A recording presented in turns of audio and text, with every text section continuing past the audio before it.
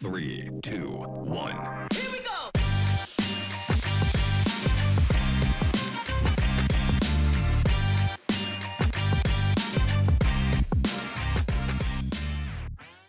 What's up, Dialed fam? Welcome to episode 147 of the Dialed Health Podcast. My name is Derek Teal. I'm the owner and head coach here at dialedhealth.com. And on today's episode, I had the opportunity to sit down with Christopher Blevins fresh after his victory from the APSA Cape Epic. Now, if you're not familiar with the APSA Cape Epic, it's known as the hardest mountain bike stage race in the world. It's 8 days in South Africa. They cover over 400 miles. In fact, we're going to start the episode by Chris giving you a rundown on all of the ride stats. Now, once we get into the conversation, I think you guys are going to love the detail that we go into. We start by talking about the equipment that they were using and why. I think a lot of you will know that they were actually running Epic Evos opposed to just the Specialized Epic. We're going to talk about the team dynamic between himself and Matt Beers, his teammate. We're going to go stage by stage on what happened and dive into the lowest of lows, which he experienced on day one, and also the highest of highs, which of course came at the end. We're also going to get into exactly what he ate every single morning for breakfast. I mean, I wanted to know how much of everything that he had, just so you guys had the information, and also what the schedule looks like after and in between each stage. And of course, that comes with a lot of support and staff through his team. And other little things come up like cramping and how to overcome it, things he's heard from other pros regarding cramps, fatigue over the race. And I'll tell you, the one thing that I didn't expect to get into as much was really the mental side of the race. And Christopher's ability to overcome the challenges that they experienced on day one, and hearing about what his mindset was and how in the moment he was at that time was really impressive. It's honestly incredibly inspiring. I think whether you are an athlete who's aspiring to make it to the pro ranks, maybe you're someone who is just training to do a huge fondo or an actual multi-day stage race, I think anyone who has athletic endeavors on their calendar and they prioritize it in their life needs to hear what he has to say. Now, if you can do me a favor and show people that you are listening to the Dialed Health Podcast by leaving us a 5-star rating and review on the Apple Podcast app, or screenshot that you're listening to the episode and post it to your Instagram story. You can tag myself at Dialed Health or Christopher Blevins at Christopher Blevs, which I'll leave both of those in the description for you. And that way we'll have the opportunity to repost it. Lastly, go to dialedhealth.com and start strength training today. We actually just put up a fresh homepage video that really encompasses what Dialed Health is. It's short, it's sweet. Go and check it out and get signed up with the 7-day free trial. You can fill out the program questionnaire if you have any questions about what program to choose. Those actually go directly to me, and I'll follow up with you via email, and we will get you rolling. So without further ado, let's dive into the episode. Chris, first off, huge thank you for jumping on this podcast and recapping Cape Epic with me. How you feeling? Well, thanks for having me. Feeling pretty good, I mean, it's always good when it goes as well as it did, but also it's just such a physical toll that you don't really know how you'll feel in the days after Cape Epic, but I think I'm feeling better than expected. There's got to be something to the morale coming home with the win to actually make some of the fatigue not feel as bad. I mean, do you think that's legit to say or what? Oh, yeah, for sure. Definitely. I mean, the flight home always feels easier. Like it's terribly long. It's a 16-hour flight from Cape Town to Newark, and then 5 hours to Denver, and Denver to Slough. And it didn't feel that long with how it ended on Sunday in South Africa. So I definitely think there's a component of that. But there's also, sometimes, we as athletes, you have these high peak moments, and then you got to be very cognizant when you get back and things settle down to not, just to respect the change in energy, so you don't kind of go into a dip mentally, physically, emotionally. That's good you know that beforehand, and you've had plenty of successes to obviously go through this process. And I want to talk about things like jet lag and how you overcome the travel behind such a trip like this, but we first got to give people some context regarding the actual 8 days of riding that you did. So do you mind giving us an overall for the Cape Epic? And this is actually your race days, starting with the prologue and then the 7 days of racing, and give us the duration overall. So like time spent riding, the TSS, the vert, the mileage. Do you have those stats for us? Yeah, I do actually. Yeah, well, Cape Epic is it's such a beast, and I don't think it's as, widely known in the US as in Europe or obviously South Africa, but I think it's definitely the hardest 8-day mountain bike race on the planet, and in many ways it's like a grand tour, or the closest thing we have to a Tour de France and mountain biking. Um, so, just for comparison, I raced Tour of Britain last year, 2 years ago now, I guess, and that was an 8-day World Tour road race, and it was hard. It was definitely hard, but it wasn't nearly as hard as Cape Epic. Wow. So yeah, it's something else. But by the numbers, for 8 days, it's 28 hours, 28 and a half, 50,000 feet of elevation gain, and 2,000 TSS for those 8 days. So Heavy. yeah, heavy. Very Yeah. heavy. What was And you the know what? overall mileage on that? 417 miles. Yeah. And those are primarily, I know were some road sections. I mean, you guys were doing full on river crossings on Yeah. bridges. But if you watch the recap, and I'd really encourage anyone to do it, especially if you're not familiar with the Cape Epic, go to YouTube, just watch their recap videos because they're incredibly in depth.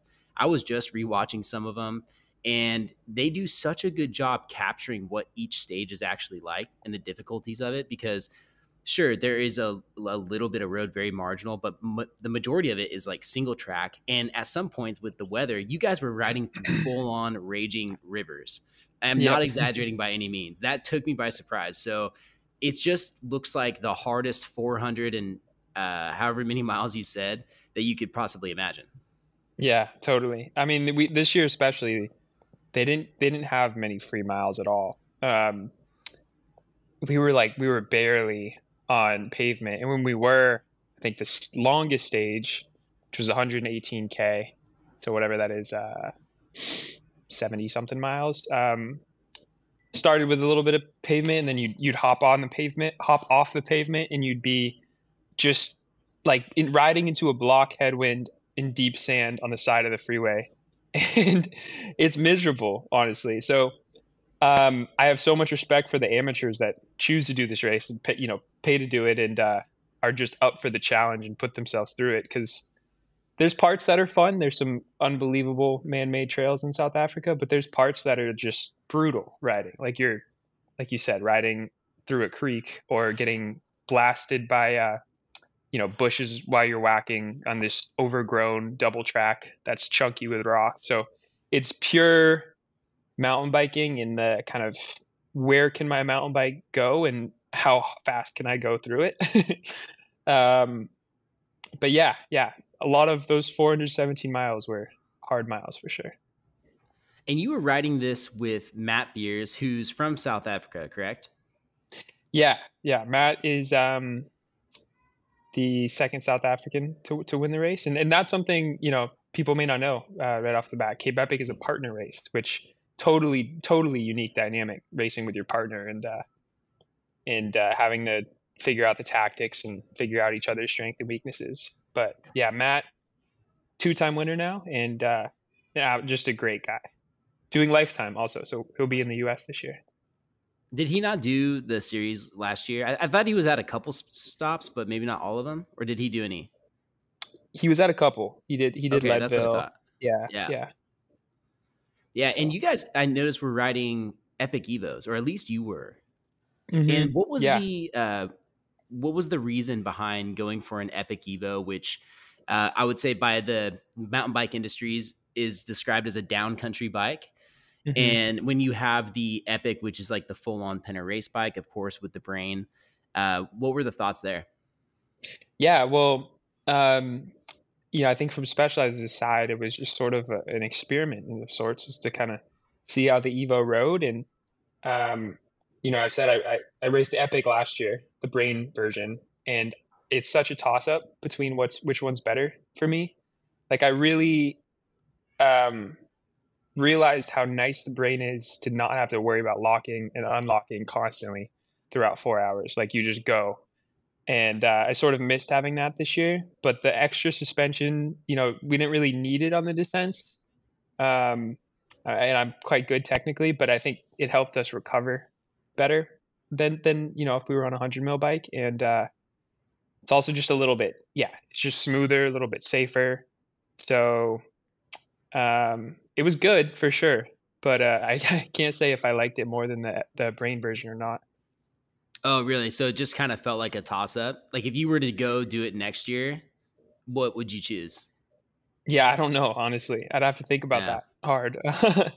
Yeah. um, but yeah, this was my first time on a lockout bike ever, which is crazy. I've been on the Brain Epic since I was 15, and I really like that bike and the technology.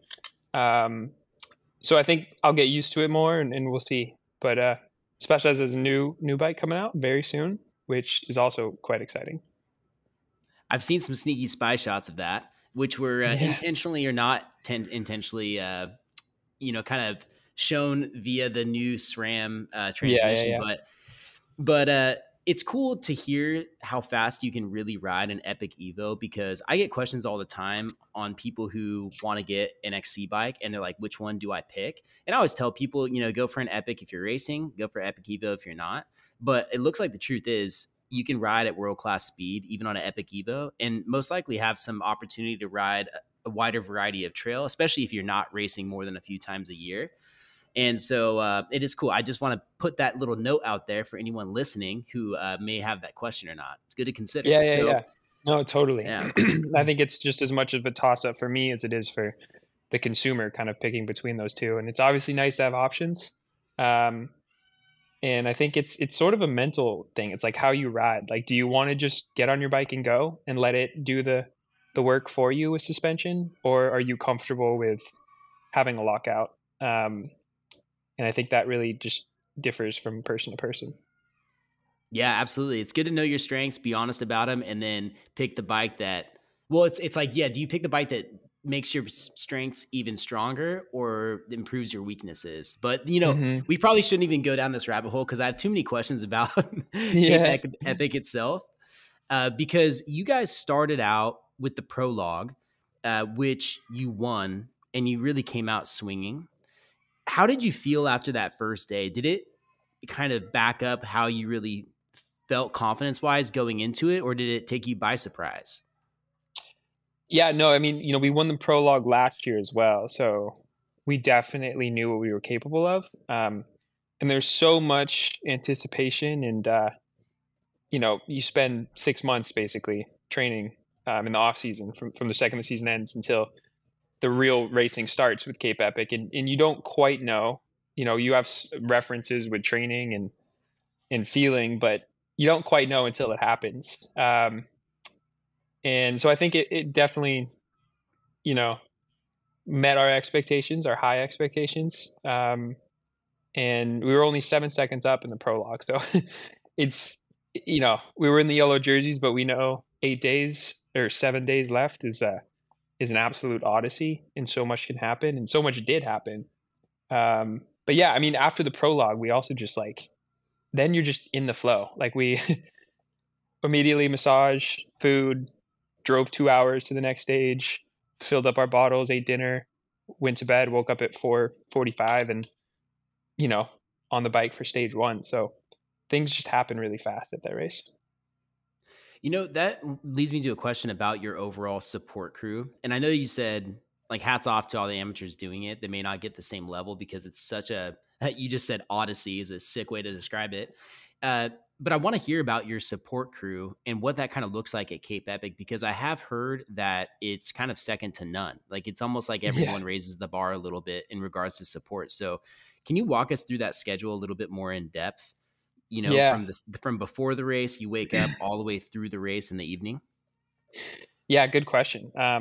It's Specialized uh, has really just embraced this race throughout the past 2 decades or whatever.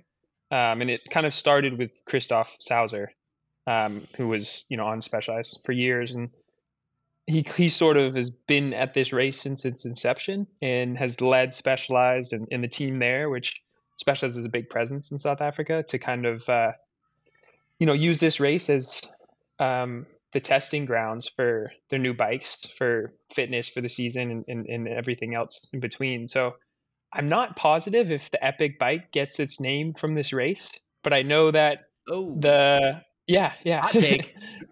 But I do know that the reason the Epic has 2 water bottle cages is because, it needed it for this race, and the reason a swap box was made, and all of these little things, that specialized engineers and product team has designed through the years were kind of informed from this race. So, super interesting. And yeah, I mean, the support crew is unbelievable. I mean, I'm definitely fortunate. We're all fortunate if you're racing with Specialized to have the support that we have, material, but also the wealth of knowledge and experience about this race. Mm. So we're in campers, which most, I'd say probably 85% of people at Cape Epic camp each night at the race venue. The other 15% just travels to Airbnbs and drives, the hour or whatever to the race start every morning. But we're all in campers, so you're in your camper with your partner. It's pretty cozy. The staff will drive those from, race location to race location. And then we sort of have these campers boxed in, and then we have our Specialized village in there. So there's one tent has 3 massage tables, 3 Swannies, and we have 8 riders.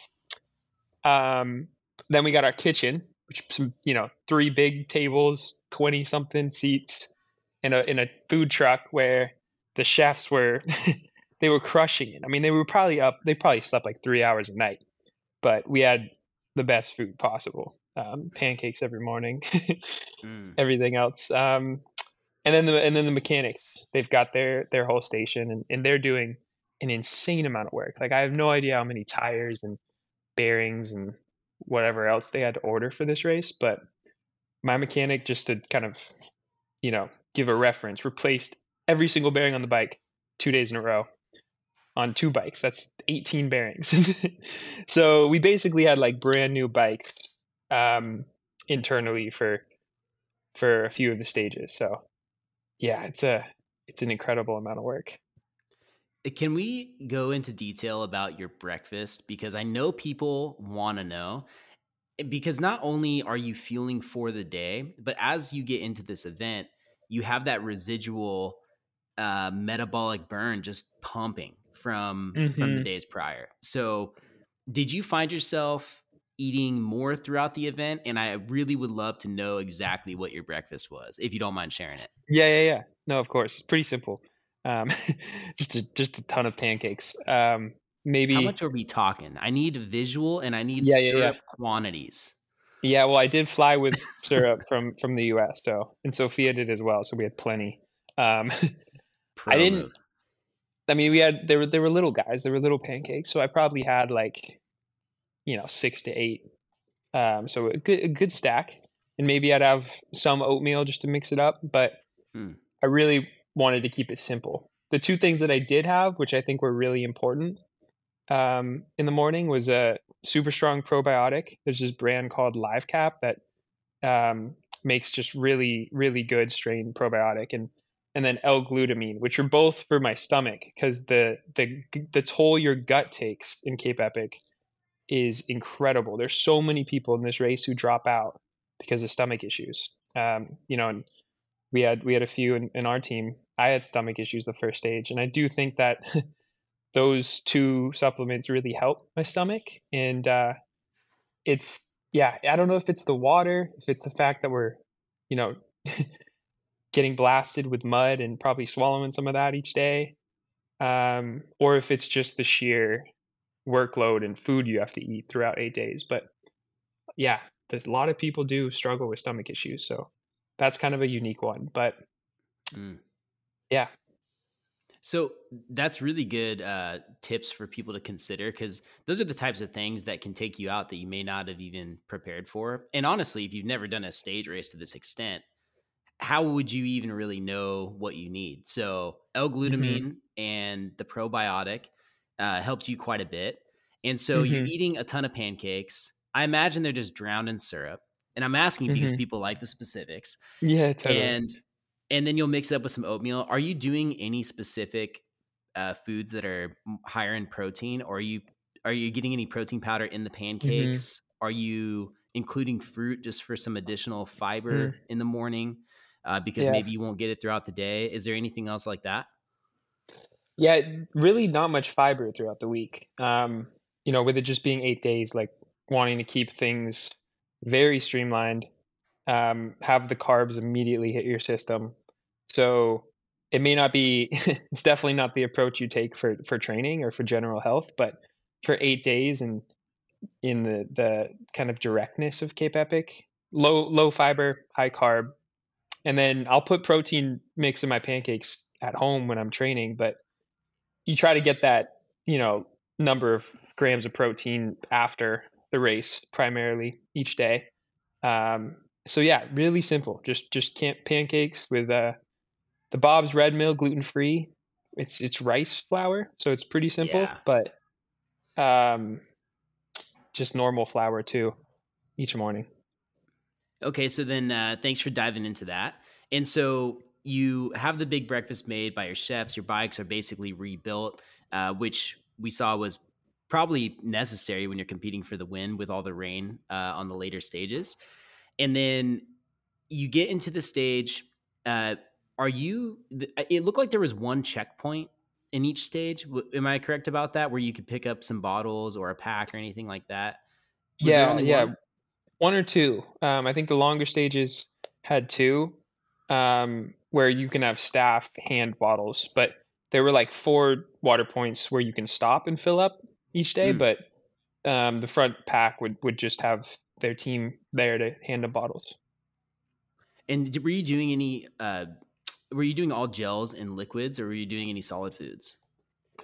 I was eating some solid foods just because it was, you know, way more appealing for me. So the Yeah. Morton um, bars they have, I think they're like solid C, they call them, but they're actually like pretty high carb, simple bars, and they're really sweet, which is good for the intensity.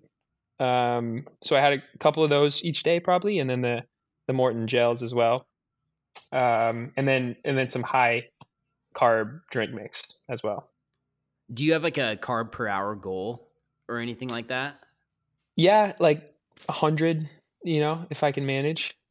Yeah. It Um, seems like that's kind of like the become the bar for a lot of pros. Is like, yeah, are you a little over or are you a little under 100? totally. And obviously it varies based on weight.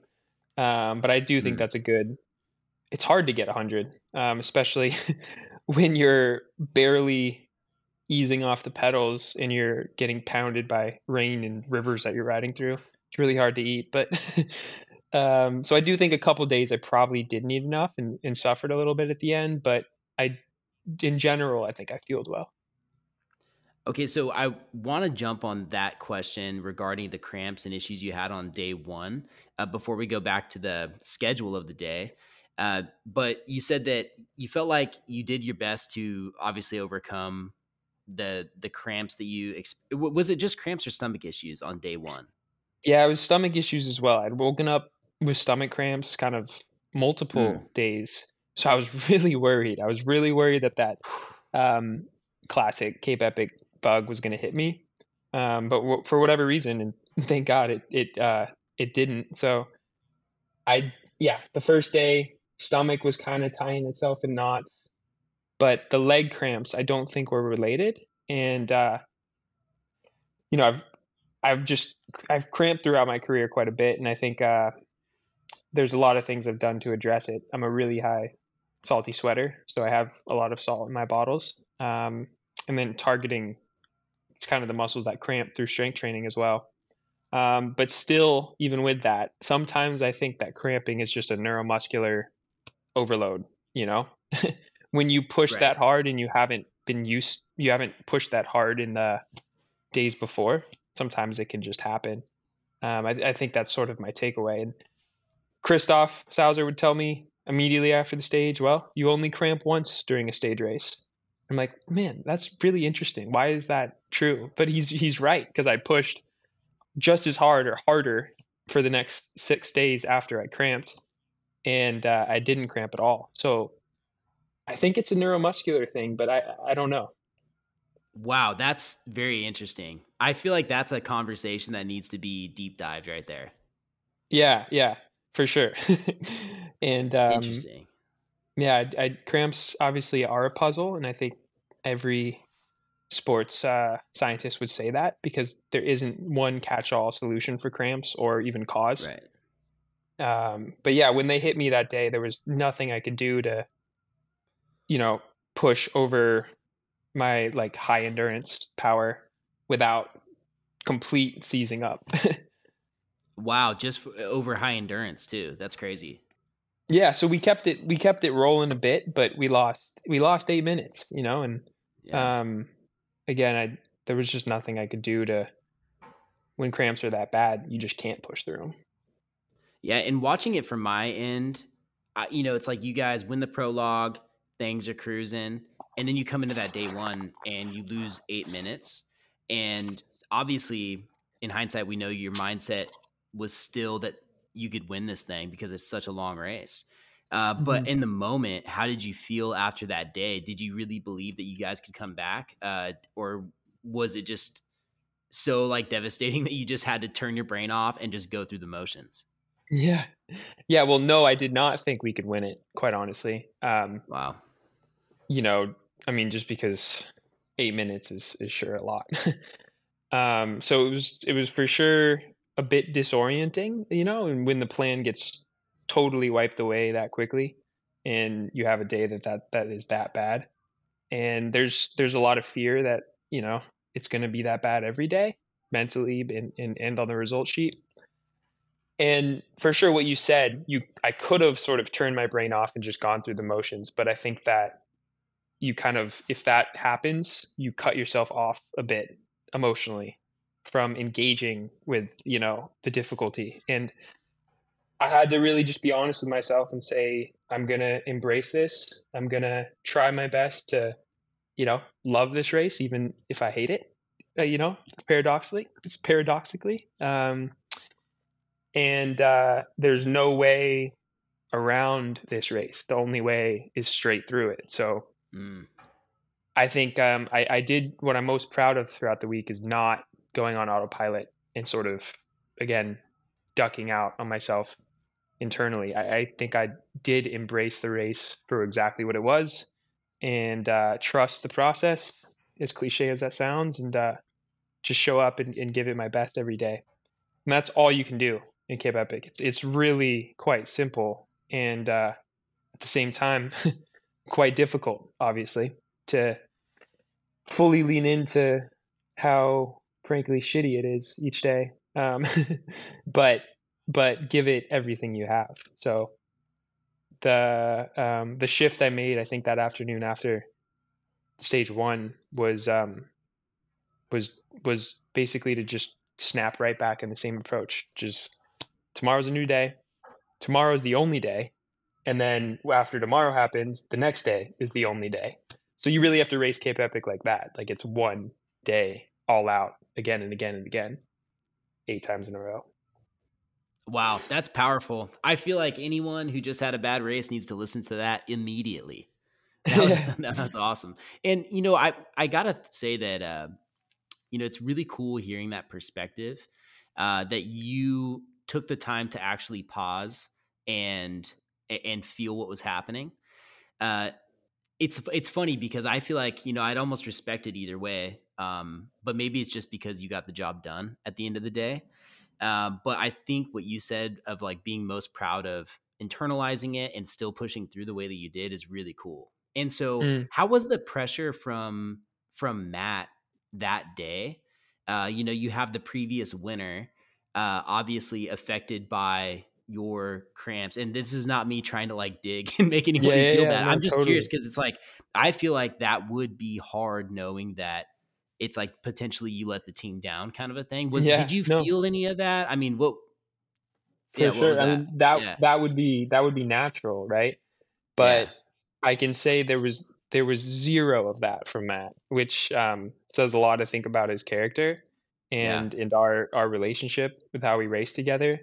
Um, And last year he had stomach issues on day one, and it's it was a mirror image of what happened to us this year, but he was the one Mm, struggling. So I think he had a lot of empathy for how I felt, and um, when that happened last year, um, I recognized that he was giving it his best, and this is a unique partner race, and you have to lean on your partner just as much as you're working on yourself. Like his feeling is your feeling.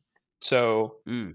um, that was huge for us to stay positive, and I really appreciate Matt for the one thing he said to me during that stage when we were on the top of the hill.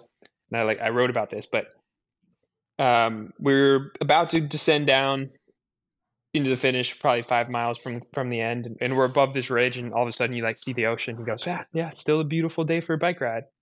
And that was just really cool for him to recognize everything was falling apart on a kind of conceptual narrative level of what's happening, but at the end of the day, we're just out riding our bikes as hard as we can. And I think we both recognize how simple and personal that experience is. So for sure, you don't win Cape Epic without working well with your partner, and I think that's a huge reason why we were able to pull it off. I'm absolutely gonna have that quote stuck in my head. The next time something weird happens out on a ride.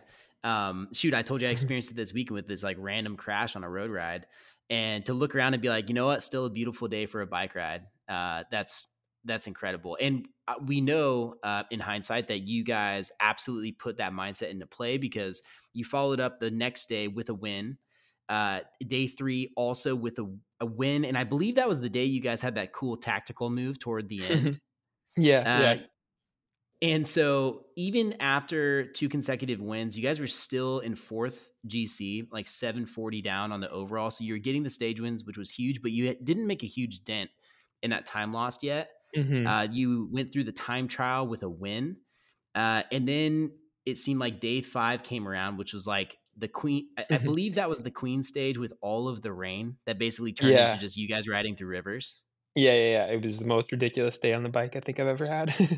You guys go and watch stage 5 from the Cape Epic. If you're only going to pick one stage to watch, I think you got to go check that out because it is just you think about being out on a big ride in those conditions, and it Yeah. really makes you question how much you would actually want to be there in reality because it Yeah. just looked Yeah. absolutely gnarly. No, totally. Yeah, and it probably wouldn't do it justice.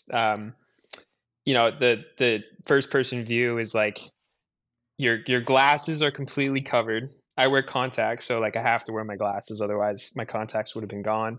Um, Mm. and the sun is rising, and you're riding straight into it, so you're completely blinded, and you're following Nino Schurter's wheel, and you're on this double track that is just completely littered with rocks. Like the whole thing is just, and that would be hard already. But then there's just water flowing back towards you down this 10% grade, and or you're going up this 10% grade. The river's coming towards you, making it even harder.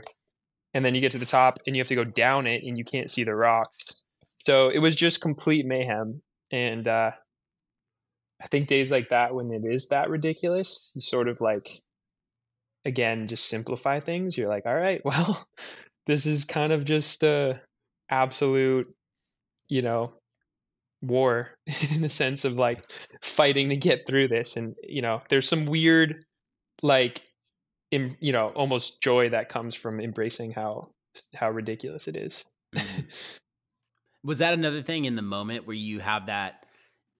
I guess you pause and you have to look around and just say what you just said. Like, okay, this is so ridiculous, it's almost funny. I actually think you said that in an interview on the Cape Epic, where you said Hmm. there's these weird moments of joy that come along with it when it's so ridiculous because it's almost becomes comical. Yeah, exactly. Right. Yeah. It's like the fun almost inverts from this crazy hard experience to embracing it. Yeah. Um, but Yeah. it's just a split second where maybe you feel that way. And it sort of comes from just being in the moment as directly as you can be. Yeah. But yeah, not much time to sort of like assess the situation in Cape Epic. Um, and that day especially was just unrelenting. And it was, I think, without a doubt, the hardest day I've ever had on a bike. Wow, really?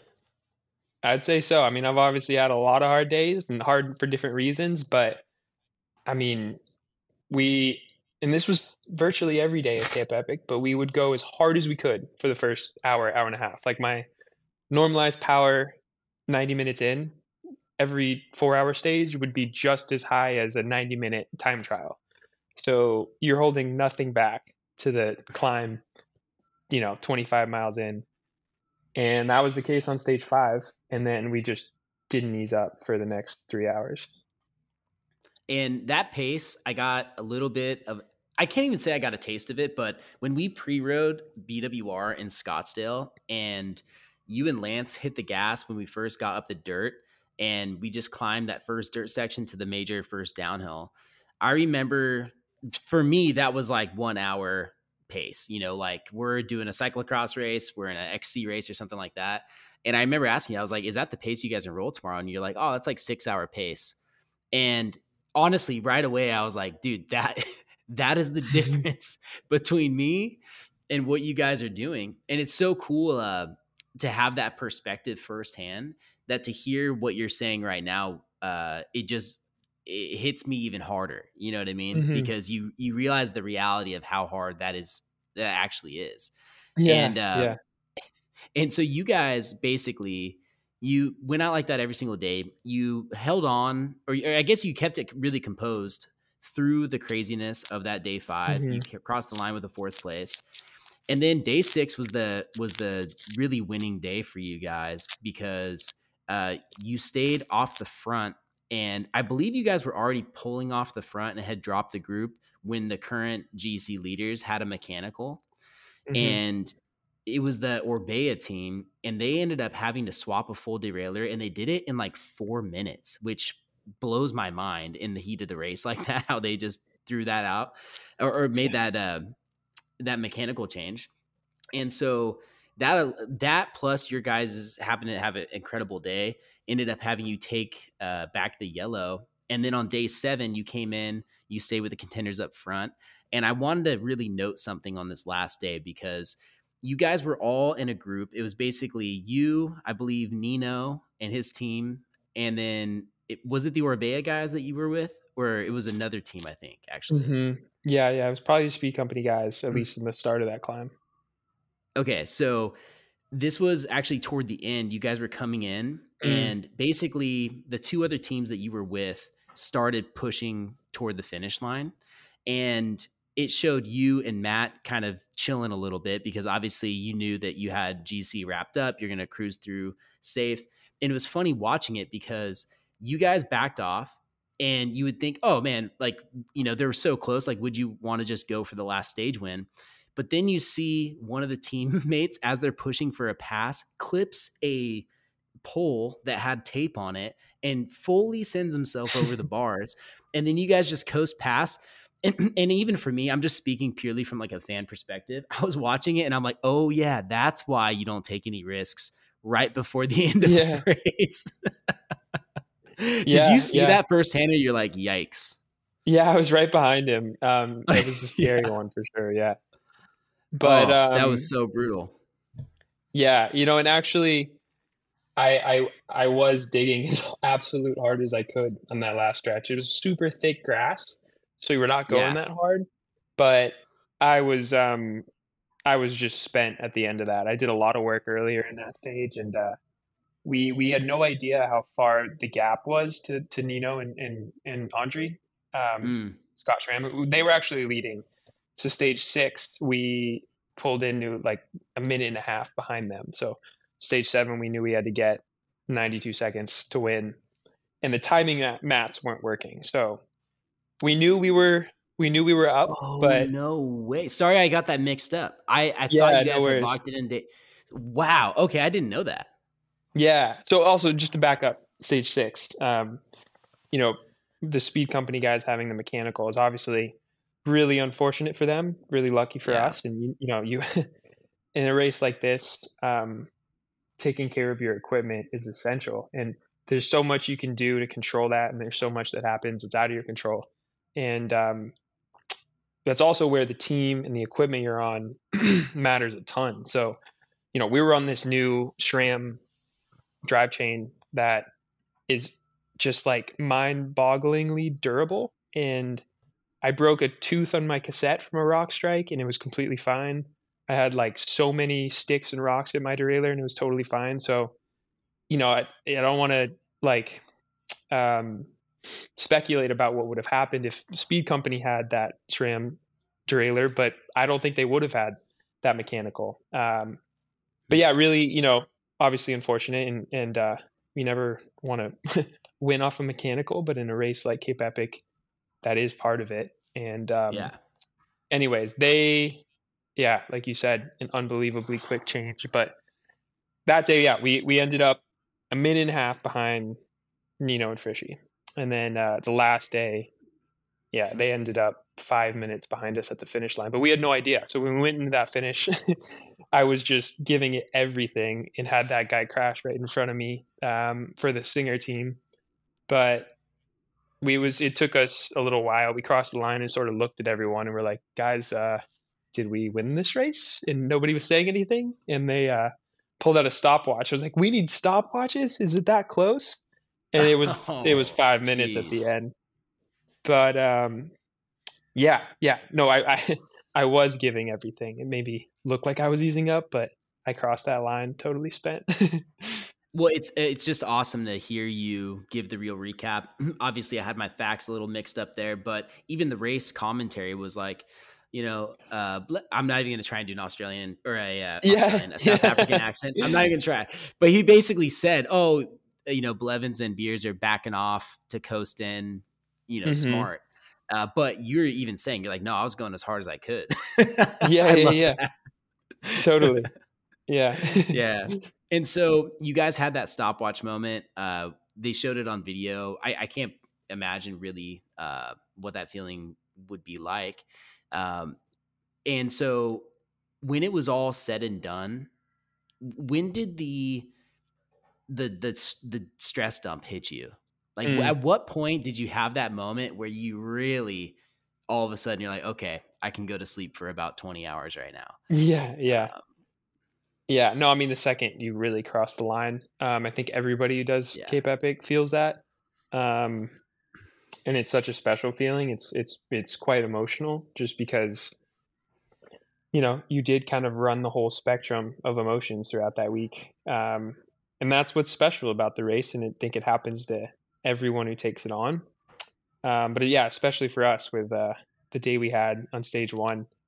Um, and I think the way we executed that last stage was what was so frankly like beautiful about it, is because we were so composed. It was sort of one of those opportunities that you may only get once in your life, to be able to win the Tour de France and mountain biking on the last stage, and to feel good and to have your partner feel good. So we you know we rode kind of magically that day, and it's nothing that we did. It was circumstance, it was hard work, it was the team support, and it's one of those, yeah, magical days as an athlete. But that was kind of the momentum of the emotion at the finish line, even before we won. We knew we had won, I guess. But yeah, and then it's champagne, and they had a ton of interviews at Cape Epic, so you're trying to answer questions and you're cross-eyed, and yeah, so quite Yeah. nice to get to that finish line. Oh, that is so awesome. And so, one thing that we didn't pick up on, that if you don't mind, I'd love that we finish off giving people details about what you do schedule wise post race. So, each day after the stage, we talked about the pancakes, mechanics are getting things ready basically around the clock. And so, you roll in and hop off the bike. Do you immediately get on a trainer and start cooling down? Do you mind just giving us a brief hmm description of the schedule of the day that follows? Because I'm sure it's all pretty predetermined. Yeah. So, if you're fortunate enough to win, you don't get to cool down.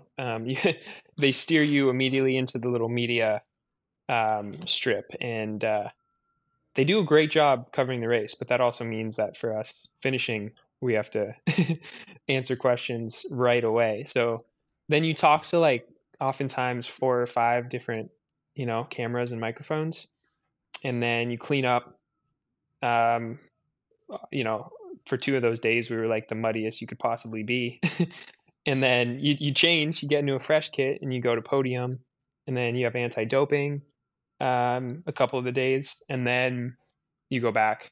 And I think, yeah, it'd cool down for like 10 minutes, more just like mentally to leave the venue and spin easy. It feels so good to pedal your bike easy, actually, for a change after that race. And then shower, ice bath, lunch, massage, the recovery boots. Then you got a little free time. So, um, read, watch Netflix, call your friends and family, and then stretch, meditate, and then dinner. Go through the plan for the next stage, fill water bottles, get all your food ready, and then you go to bed. So that's the That that's was the rundown. that was amazing. It's great to hear that you guys have that you're really taking advantage of all the recovery modalities that you can, and making that such a priority. Now, I have a really, really random question. This is probably going to catch you by surprise. Do you ever get stage fright when you have to do anti-doping? Because I feel like this would be a problem. Like, Yeah, dude, I mean, I could be at church just yeah, getting stage fright at the urinal for no reason, yeah, and yeah, I can't even explain it. You know what I mean? I could pee next to a guy standing outdoors, and you just never know. So my thought yeah, was, in those moments, I'm like, if I was going through doping testing, what happens if you lock up and you get stage fright? Is this yeah. is this a talked about issue amongst the pros? No, it's not. But I should ask the Wow, the I'm agents putting like myself next. on blast. Yeah, no, no, no. I should ask them. I've always been curious about that, but I've just for some reason never asked the doping control officer. So I'll have to do that. But for me, luckily for me, that's not an issue. But like, I've also been tested since I was 17, so it's been almost 10 years of Yeah, you're just so used being to the in front of process. people. Yeah, but and it's so for good reason, like organized and almost bureaucratic, right? Um, Yeah. so you kind of just like done it before, you run through everything. um but that's a very good question. Yeah, yeah, because I mean, that hey, has to listen, I'm just happen, that speaking has to for happen. some people out there. It can't just be me, Yeah, but and also the needles thing, right? When you have to get blood tested, there's mm, got to be people who just like can't take that. that's a really good point. I mean, I'll redeem myself on this one because now I feel a little insecure about myself. But needles would not be a problem. I mean, that wouldn't Good, bother good, me, I yeah, guess. yeah, yeah. Well, Well, maybe one dude, of these days at some race you'll get tested and have to prove yourself. So hey, who let me knows? know I when that am training happens. Yeah. for Yeah, I am training for Unbound. I just found out that I'm going. And so who knows what can happen. So anyways, dude, thank you so much for coming on this podcast. I really appreciate it. All the details. It's just it's like the coolest thing for me to be able to ask you directly all these questions and really hear the real story. And I think you really are going to inspire a lot of people to push through the more down moments that you experience that are inevitable with racing. So yeah, thanks for shedding that knowledge on anybody. And is there anything else you'd like to plug before we go? Not in particular, I guess, besides just like, it may be Cape Epic and you're racing for the win. That is your challenge, but could also be the hour you have to work out before work. And I think, that's all the reason we do hard things, is just to grow from it. So I'm just grateful to be a part of that kind of human journey that we have as athletes and as people pushing ourselves. But um, and at the end of the day, it's about it's about the joy. It's about how much you love what you're doing. So thankfully, I had some of that during Cape Epic, even throughout the the difficulty. But Yeah. So, just grateful for the experience. So thanks for running through it all with me. Well, Chris, I'm excited to see what happens for the remainder of the season. Everybody listening, please go and follow Chris on Instagram. It's Christopher Blevs. I'll make sure to have the link in the description of the podcast, and we can see what else happens for the remainder of the season. And Christopher, thanks again. Have an awesome rest of your week. Yeah, fun to chat with you, and good luck with your season as well.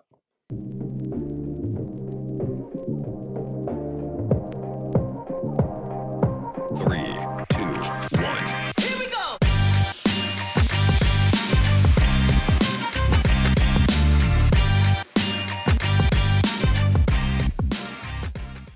You guys, how rad was that conversation? I don't know if I lost all my credibility on that last question, but I do need to point out that I was hopefully clearly kidding about podiuming at Unbound.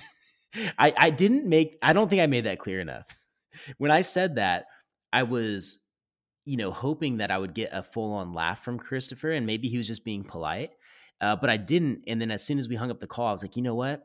I think I made it sound like I think I could do that, but I know I can't, and that's okay. But anyways, I just have to clear that right now so I don't get any flack because I was thinking about how cool this interview was for me as someone who's really trying to solidify themselves in the cycling industry, like at a professional level. And by professional, I mean the product of Dialed Health, not like my own writing.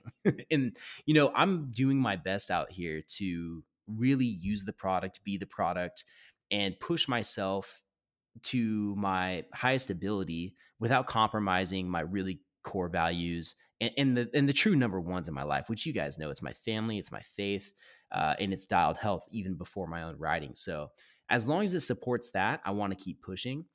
And I'm bringing all this up because at the end of the day, it's like there's this job I want to do, but I'm still just so genuinely excited to talk to pros as a fan of the sport.